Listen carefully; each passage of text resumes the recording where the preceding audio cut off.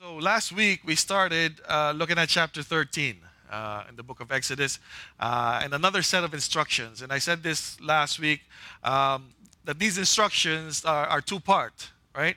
First two verses is a word coming from God to Moses. And then for verse 3 to 16 is Moses' word to the people of Israel. And you can check it out on your Bibles if you want. It's for me anyway, it's clear, right? 1 and 2, God's instructions to Moses, and then 3 to 16, Moses' instructions to the people. And I said this last week as well, that this was a reflection, or this is like um, similar to chapter 12. At the beginning of chapter 12, God told Moses how to do the Passover, the instructions for Passover, the Feast of Unleavened Bread. Moses heard that and relayed the instructions back to the people of Israel. Here is the same thing, but not really. Because if you read God's instructions to Moses in verses 1 and 2, and then you read Moses' instructions to the people, it doesn't seem like it all connects. And so I argued last week that no, these connect. What Moses imparted, what Moses shared to the people of Israel, is exactly what God wanted him to deliver. So, if you look at these verses closer, and that's what we did last week, I said that I came up with three questions, right, regarding these verses. First question: what does it mean to consecrate something to the Lord? That's the first thing that God told Moses in chapter 13, 1 and 2. Consecrate to me all firstborn. Whatever is first to open the womb among the people of Israel, both man and beast, is mine. What does that mean? And we answered that last week. Second question: why are the instructions for the Feast of Unleavened Bread right in the middle of the instructions for the consecration of the firstborn? Why is that? And third, why the firstborn? I asked this last week, right, as well. Who was firstborn here? Mga panganay? Firstborn? Yeah. We all share the same burdens as firstborn. Because, I don't know, in other cultures, but in the Filipino culture, you're firstborn, you're responsible for everything. It has to be the most responsible. And there is a special, I guess, office that we call the office of the firstborn. That's there, right? Where we got that understanding of being a firstborn from. We'll see it here later on. So, just to remind you what I said last week, I said that to be consecrated, that's the first instructions that God had for Moses. To be consecrated is to be set apart for God. For what purpose? For the purpose of remembering God's salvation. That's exactly what Moses told the Israelites, right? And the next set of verses after that from Moses is the, I would say, realization of what it means to be consecrated. Or in other words, what does being consecrated look like? So when God told Moses, consecrate from me firstborn, every firstborn that opens the womb, man or beast, set them apart from me. Moses' message to the Israelites is, this is what it looks like. This is what it looks like to be consecrated. Verses 3 to 16. So Moses gives the people instructions. First for the Feast of Unleavened Bread, and then and notice this, consecration and redemption of the firstborn. Okay, I want you to notice that. Consecration and then redemption of the firstborn. So for Moses, being consecrated can be seen and understood through the Feast of Unleavened Bread and through the redemption of the firstborn. Now for our purposes, these instructions are pointers to the Christian doctrines or teachings on redemption and sanctification. I said that last week as well. In Exodus, you might not realize it, but we're being fed major Christian doctrines. Okay? Soteriology, remember last week? Anthropology, hamartiology, study of sin, study of man, study of salvation. And now, in this chapter, we're going to see teaching on redemption and sanctification. So what does it mean for God to redeem? And how does redemption play a part in our sanctification. Or in other words, our growth spiritually. That's going to be our topic this morning. So hopefully you're ready to listen. So before we answer these questions, take a look at the significance of the firstborn first. Why the firstborn to begin with? I'm going to read to you a comment by Riken on his commentary on the Exodus. It says this: the point of consecrating the firstborn was really to show that the whole family belonged to God. The firstborn represents all the offspring, including the girls as well as the rest of the boys. The firstborn stood for the family as a part representing the whole. So the way, for example, that a captain represents his team at the beginning of a football game, or an executive represents his corporation at the beginning or at the bargaining table. So when God claims the firstborn, he's claiming the whole people. He's claiming the whole generations that will come after that firstborn. And that's why he took all the firstborn of the Egyptians. You guys notice that? To end that reign of slavery in Egypt. Let me take your firstborn. That's it. You're done. After that, Egypt, the whole empire of Egypt just up and disappeared. Right? They were beaten by other empires. So if you look at the history of that, that's part of the reason why God took their firstborn. Not to mention that that's God's claim to them. Even though you're worshiping all these other gods, you should be worshiping me because I own you. Right? And that's why I said last week as well that God's instructions to Moses in chapter 13 is really a claim of ownership. Not just for the people that were there in the present Israel at that time, but for everyone who will come after them. And the firstborn represents that. Right?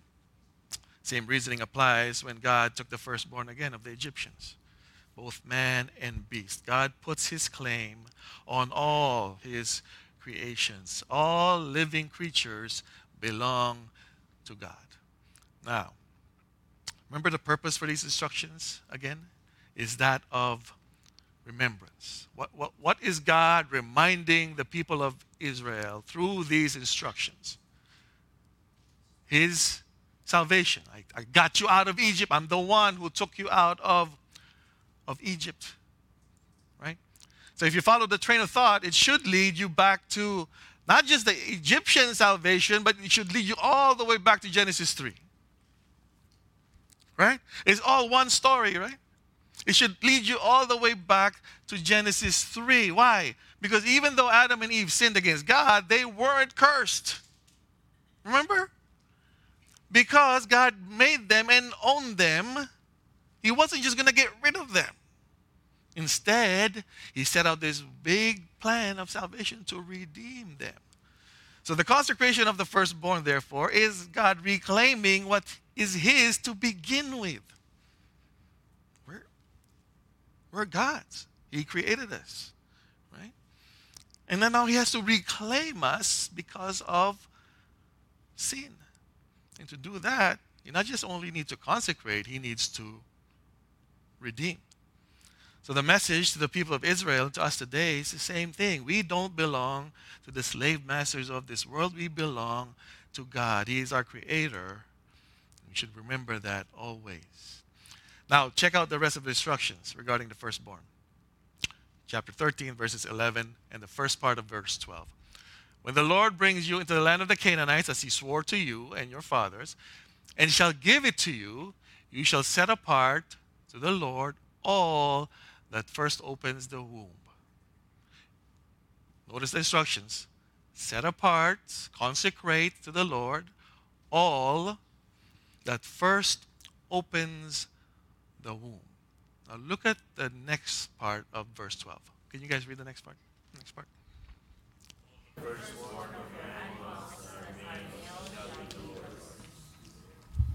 Did you see the shift? What was the instructions at the first part of verse 12? All firstborn. Male, female. Any firstborn, man or beast.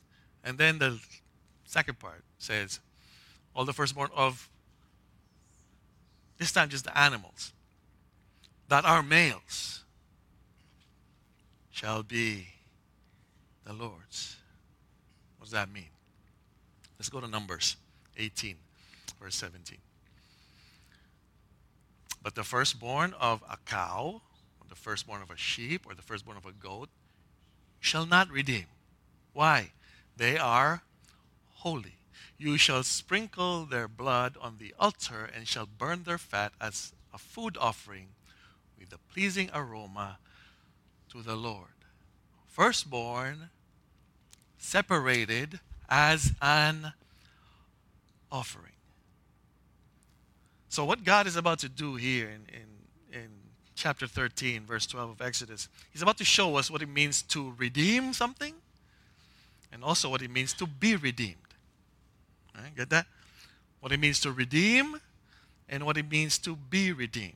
That shift that we saw in the instructions given by Moses from set apart all firstborn, to set apart all male firstborn of beasts is the foundation or the root of what it means to redeem and be redeemed. Right? So what does it mean to redeem, first of all? To redeem something in the context of Exodus is to buy something back, okay, through the payment of a price. To buy something back through a payment of a price. The instructions in Numbers 18 says that certain animals don't need to be redeemed. Do you remember the holiness continuum? Do you remember that? And I showed you that picture of how holiness works in the Leviticus. Okay, if you don't remember that, go back to that sermon. I'm not going to repeat it. All right? God is always showing His people, this is clean, this is unclean. You should be clean. Right? So that's what He's doing here.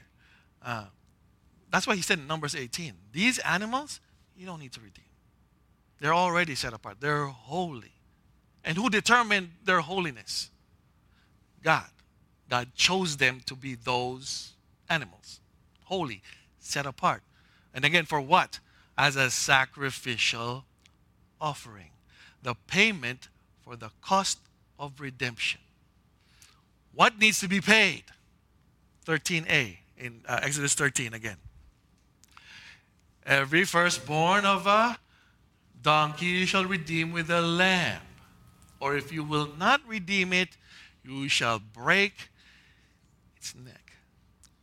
So, Moses uses the example of a donkey. Okay.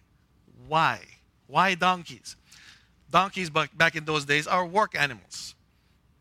Right? They're considered by God to be unclean, unfit for ceremonial or holy sacrifice. But does God still own the firstborn of the donkeys? Yes. Remember the first command, consecrate to me all. So He still owns the firstborn of the donkeys. But since they're unclean, how are they supposed to be given back to God? God can't take any unclean. That's why if you look at the instructions for the donkeys, there's two ways that an owner can redeem the donkey. First, by breaking its neck. Since you can't give the donkey back to God because God considers it unclean, you kill it. Don't give it back to me. I don't want. God doesn't want that, right? Because He's holy. He's perfect. He's clean. That's the first way. You break its neck. You don't want to redeem it, break its neck. Or redeem the donkey. How? You offer a lamb as a sacrifice. The thing that God deems clean, you offer that as a sacrifice. And therefore, you can redeem the unclean. You get it? Now, I pointed this out to you last week because the very next sentence in chapter 13, verse 13, talks about the firstborn human son. Let's read it again. Every firstborn of a donkey you shall redeem with a lamb. Or if you will not redeem it, break its neck. And then it says, every firstborn of man among your sons you shall redeem. So if you follow the train of thought, Moses is saying that for every firstborn son, the father must sacrifice a lamb in order to redeem his son. Otherwise, what, you're going to kill your son? Break the neck of your son? No, right? But you gotta understand, during those days, there was child sacrifices that were happening. So people might tend to think, yeah, maybe that's the God of the Israelites. That's what he's asking them. No, it's not. It's that's a no-no in the Jewish religion. You don't break the neck of your son. That's why there's this. That's why there's this command. If you want to redeem, use a sacrificial animal to redeem your son. But isn't it interesting how Moses uses a parallel between a donkey and the firstborn son? Right? I know there's some firstborn sons that are like donkeys. They're jackasses. Right? Not all firstborn are, quote unquote, responsible. There are some firstborn that are not. But the being unclean of the donkey, okay, unfit to be given back to God, the firstborn son was put in the same category by Moses. Why? What is God trying to teach his people here? Again, answer to that question, we need to go back to God's original purpose for all of these things. It's for them to remember how God saved them from slavery and are now his. What is God reminding them at that point? You can't save yourself. You need to be redeemed. So comparing the donkey to the firstborn to those animals who are fit for sacrifice, is God teaching his people, again, there's clean and unclean. There's sacred, and then there is secular. There is holy, and then there's unholy. Anything unholy must be redeemed. How? By the offering of something that is holy. In this case, is the lamb. And again, don't miss the fact that it is God who determines who is holy and who is not. Remember what happened to Cain and Abel? And they first gave their offerings, first fruits. Cain gave whatever's left over. Abel gave the best. Cain thought that he can just give God whatever. What he thought was good enough. No, that's not how it works. God is the one who determines what is holy and what is acceptable before him. And those are the only things that can redeem. So for the firstborn to be placed in the same category as the donkey means that the generations that will come after the firstborn must also be redeemed. That's why this is supposed to be done year after year. Right? That's why the command of Moses to the people to do this ritual, even after God brings them to the promised land, is to remind them that they needed redemption and therefore point them back to the salvation of God. And they were enslaved in Egypt, and therefore continue to build up their faith in God to continue to be faithful, to be saved, to save. Right? That's God's ultimate purpose, for them to believe in him, for them to trust him. That's why he keeps reminding them of that. Remember what I did for you. Remember Egypt. Remember how I got you out. He's faithful to save. That's why I said last week as well that verses 1 and 2 and verses 11 to 16 is like the bread that holds together the meat of the sandwich, which is found, where's the meat found? In verses 3 to 10. Right? So verses 1 and 2, God's command to Moses to consecrate. 11 to 16 is Moses' instructions to the people of Israel on what it means to be consecrated. That means you redeem your firstborn. Right? Redeem the donkey. Right? And then in the middle is the instructions for what? Feast of unleavened bread. And I said that was the meat. Right? Now, I want you to note this. When I say meat, I don't mean that it's the most significant part or the most important part of this chapter. It's not. I say meat because of its placement, because it's right in the middle. Right? You don't put the meat of a sandwich outside the bread. It's always in the middle. That's why it's called the sandwich. So when I say meat, I'm not saying it's just the most important thing. It's not. Actually, the bread is the most important thing here. I'm just saying meat because of its placement, right? So this meat falls right in between, or right in the middle of God's command to consecrate and Moses' instructions for redemption of the consecrated. That's why if you remember what I said last week, I said that that bread that's holding the sandwich must be strong enough to hold that sandwich together. Remember I said that? You can't use like a flimsy bread. It's gonna the sandwich is gonna fall apart, right? You don't put burgers inside a white bread. No, it has to be burger buns. It has to be a toasted burger bun because it has to hold the juices and all that stuff of the sandwich, right? And why do I say that? And why do I say that this instructions for the Feast of Unleavened Bread is our sanctification? Well, it's because sanctification is messy. You need something to hold everything together. Because that middle part, that's messy. Why do I say that? Let's read one more time. 3 to 10. Can you guys read it?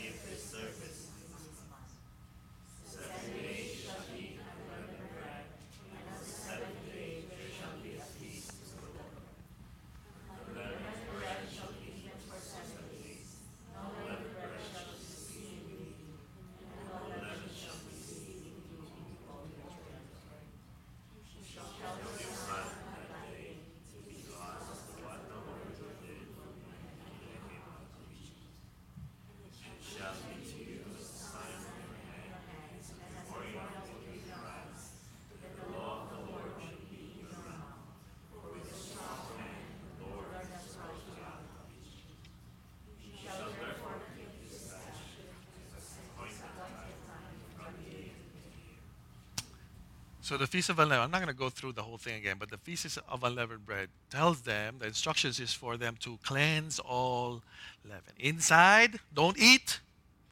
Outside, get all the leaven. And not just in your house, in your territory.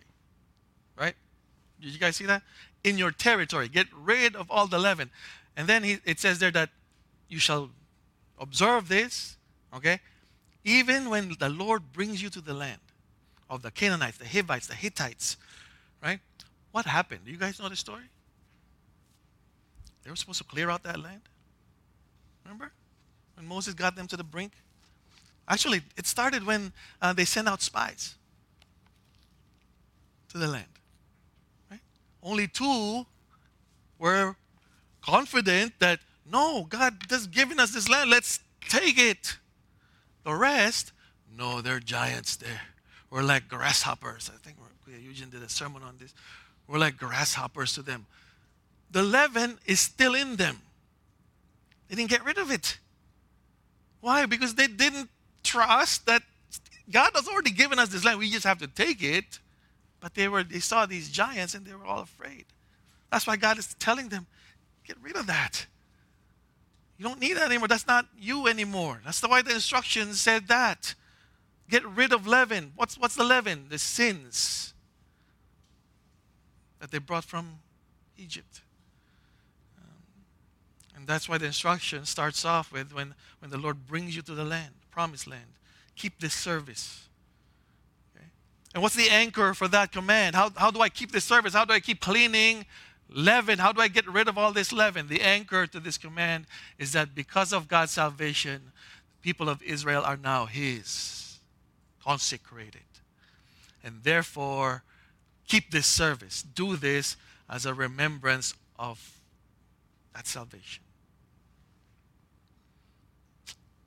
So, if the point of these instructions of Moses is to show the people what it looks like to be consecrated, then again, the Feast of Unleavened Bread is a pointer to the doctrine of sanctification. What's the doctrine of sanctification say? It says that all Christians in their lifetime should be continuously getting purified. Right? In their lifetime. Not when you profess. In your lifetime, you should continuously be getting purified. Right? Perfected. Conformed to the image of Christ. Nobody, if you call yourself a Christian, should stop growing. Nobody. No Christian should stop growing. So the whole point of this Feast of Unleavened Bread is for the Israelites to do this, to always remember to cleanse themselves, their household, their surroundings, of anything that has the influence of sin, or in the historical context, the influence of Egypt. What are these influences that God wants them to get rid of? Worship of other gods. And most of all, that slavery mentality. You can't think like that anymore. Right? You're free. Right? God is saying, rid yourself of all of this. Turn the chapter. That chapter is done. Start a new chapter. Right? God's saying, rid yourself of all of this. First, because you're now mine. Consecrated again. And I have redeemed you. And I talked about this before. In the redemption, somebody always had to pay the price. Who paid the price in the redemption of Israel from Egypt? The Egyptians. They lost their firstborn. That's what it took for God to redeem his people, right? Somebody had to always pay the price. So now when we think about this, as far as our sanctification is concerned, you can go back to that sermon in Colossians 2. Remember that sermon in Colossians 2? The one in circumcision? Remember Paul's argument for how Christians at Colossae are supposed to walk or grow in faith? What did he remind them of? He reminded them that you are now in Christ. You have been redeemed, cut off, set apart from the body of the flesh or the sin nature. You are now a new creature. Your tendencies to sin have now been cut off, and you can now fight against this sin. Back in the Exodus, God is teaching his people the same thing. It's a biblical truth about being saved. To be saved, to declare faith in God, must come with a new beginning. It has to come with change. That's why when Jesus talked to Nicodemus, what does it say? You must be born again, right? It has to come with change. You have to have a new start. And God, in telling them to observe the Feast of Unleavened Bread, that's what he's telling them to do every year. Cleanse yourself. New start. Right? So therefore, when you look at that, God is telling his people, you can't just say you believe me. You can't just say that. You have to become it. You say you are my people, you have to become that. And God's reminding them how they become God's people. First, he owns them. Second, he redeems them. Or he redeemed them.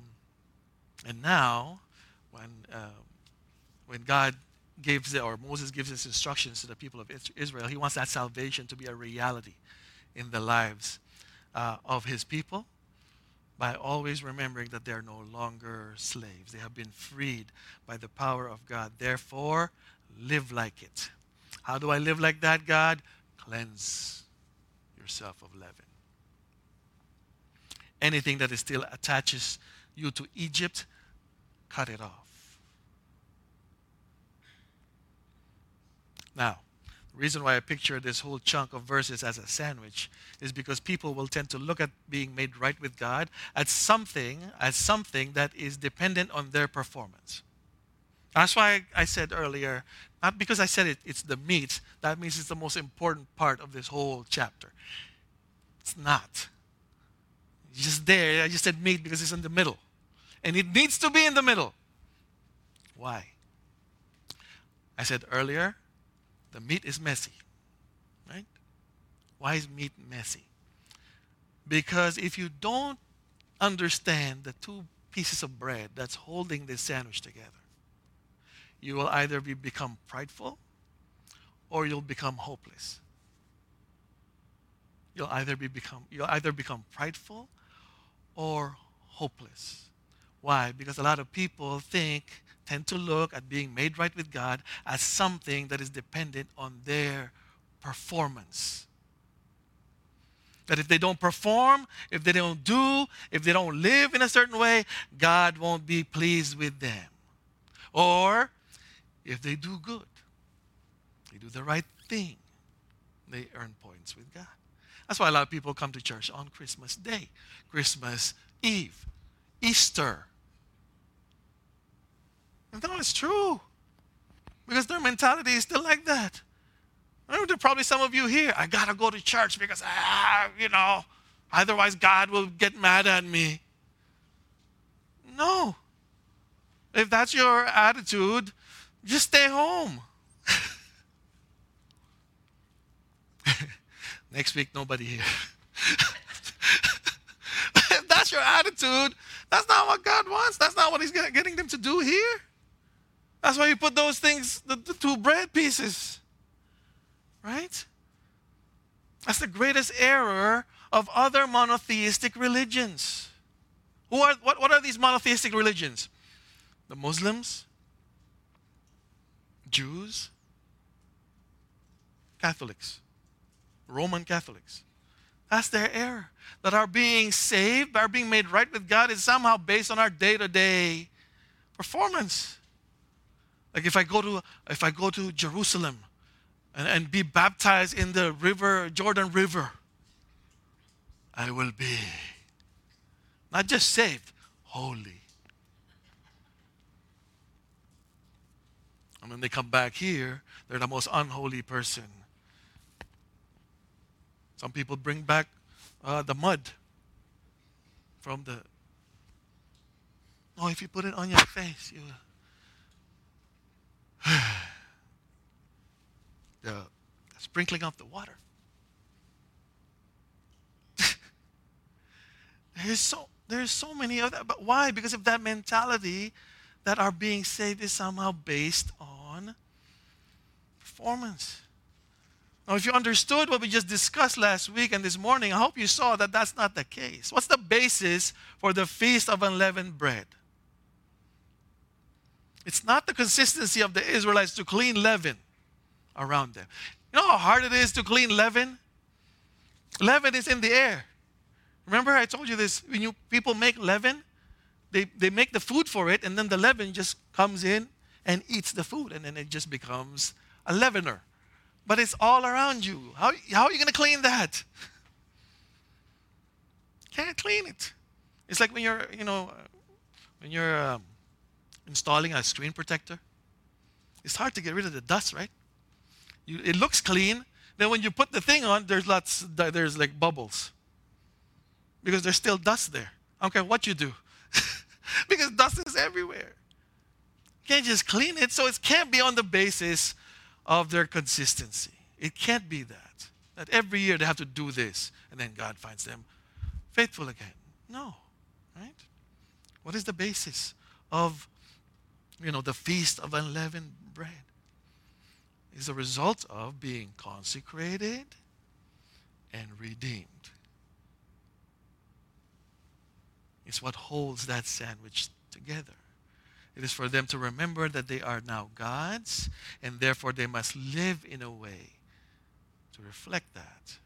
Our being consecrated and redeemed are the anchors of living a life that is continuously being sanctified, continuously being purified. Otherwise, you won't be able to sustain it. I don't care how hard you try. Read your Bible, pray every day. Anybody does that here? You don't miss it?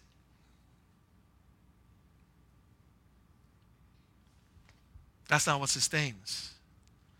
Helping old people cross the street, not what sustains.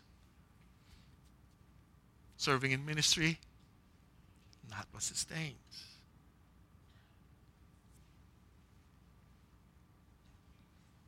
What sustains is knowing that I'm consecrated and I've been redeemed.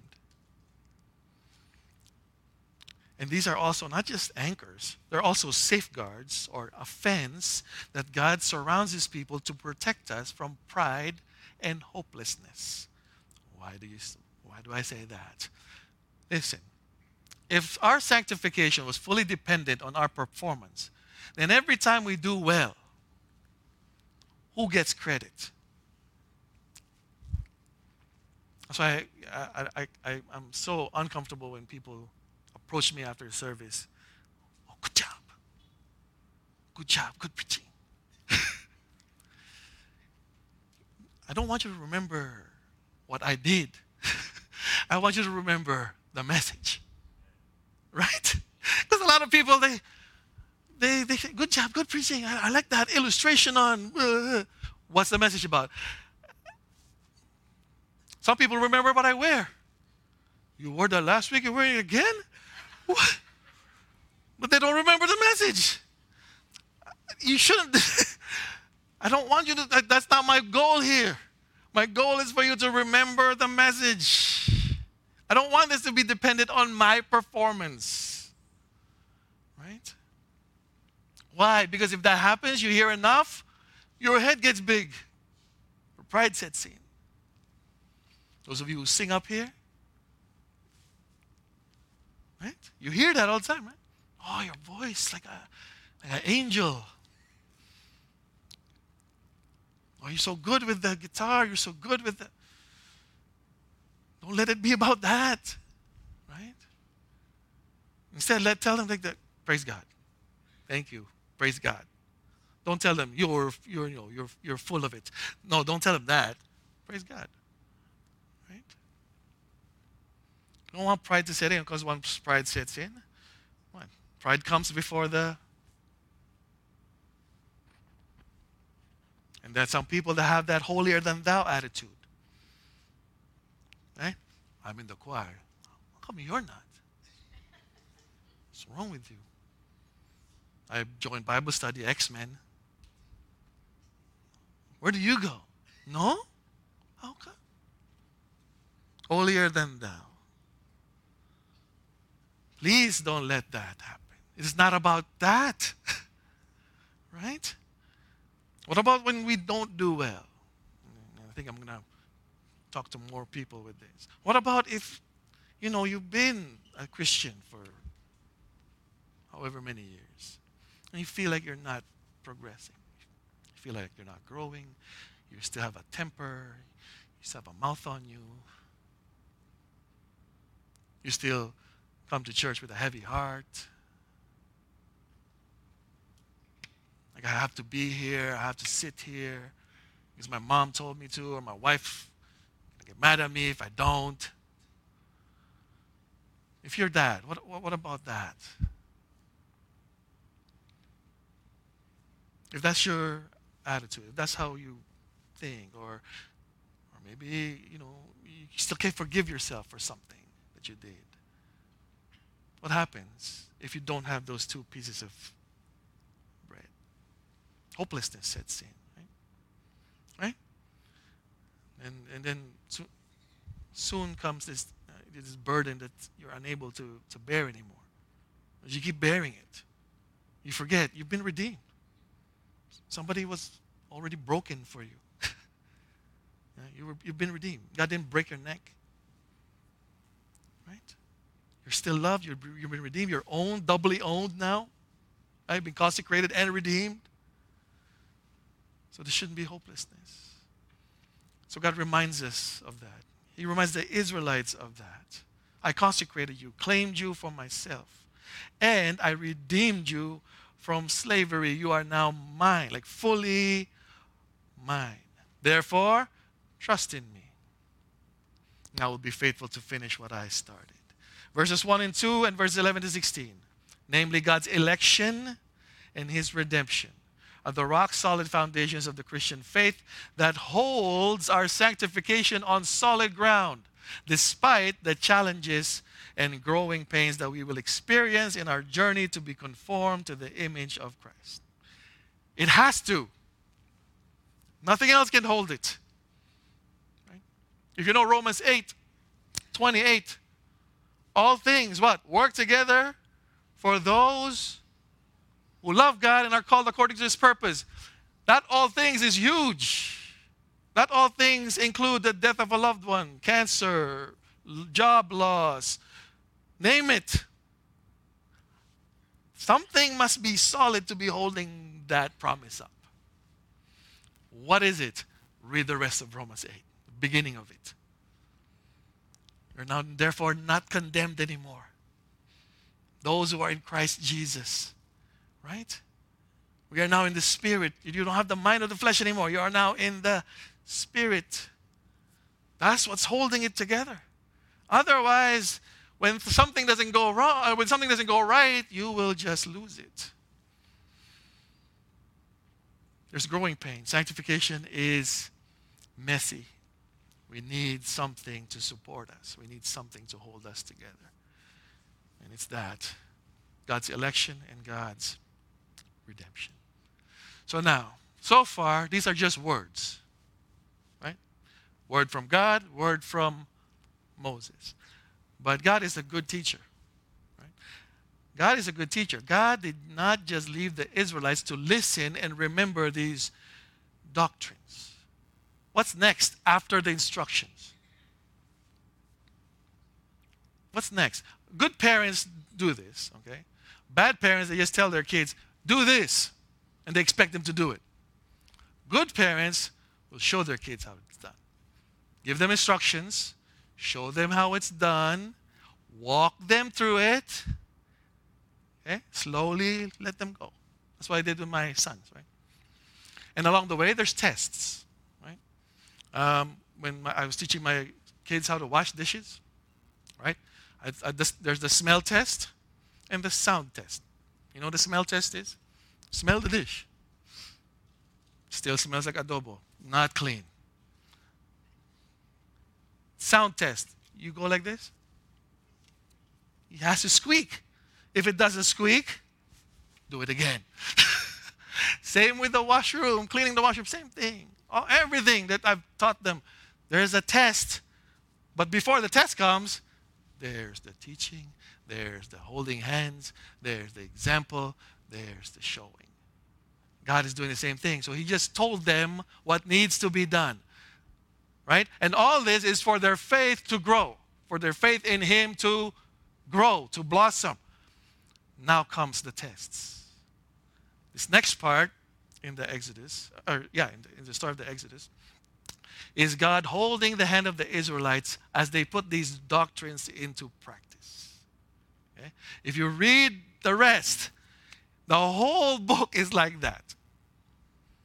God putting these doctrines, helping the Israelites put these doctrines into practice. We're going to take up the first one at the end of chapter 13 next week. Okay. For now, I want you to remember this. Your sanctification is being held up. Your sanctification is great. Okay? That's why it's so important. A lot of people, a lot of churches, they focus on the justification and glorification. Sometimes we forget about that middle part where we're all in.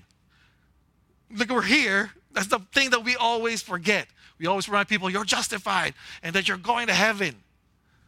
The middle part is missing. This whole thing is about the middle part. This whole book is all about the middle part. So don't forget that their sanctification is being held up not by your talents, not by your good looks, not by your offering, none of that. God's consecration, His redemption. That's the only two things that can hold your sanctification together. Otherwise, you will fall apart. Amen? Next week, we'll see how it applies. Come back next week. Let's pray. The Lord bless you and keep you. The Lord lift His countenance upon you and give you peace. And give you peace. And give you peace. The Lord make His face to shine upon you and be gracious. gracious unto you, and be gracious. The Lord be gracious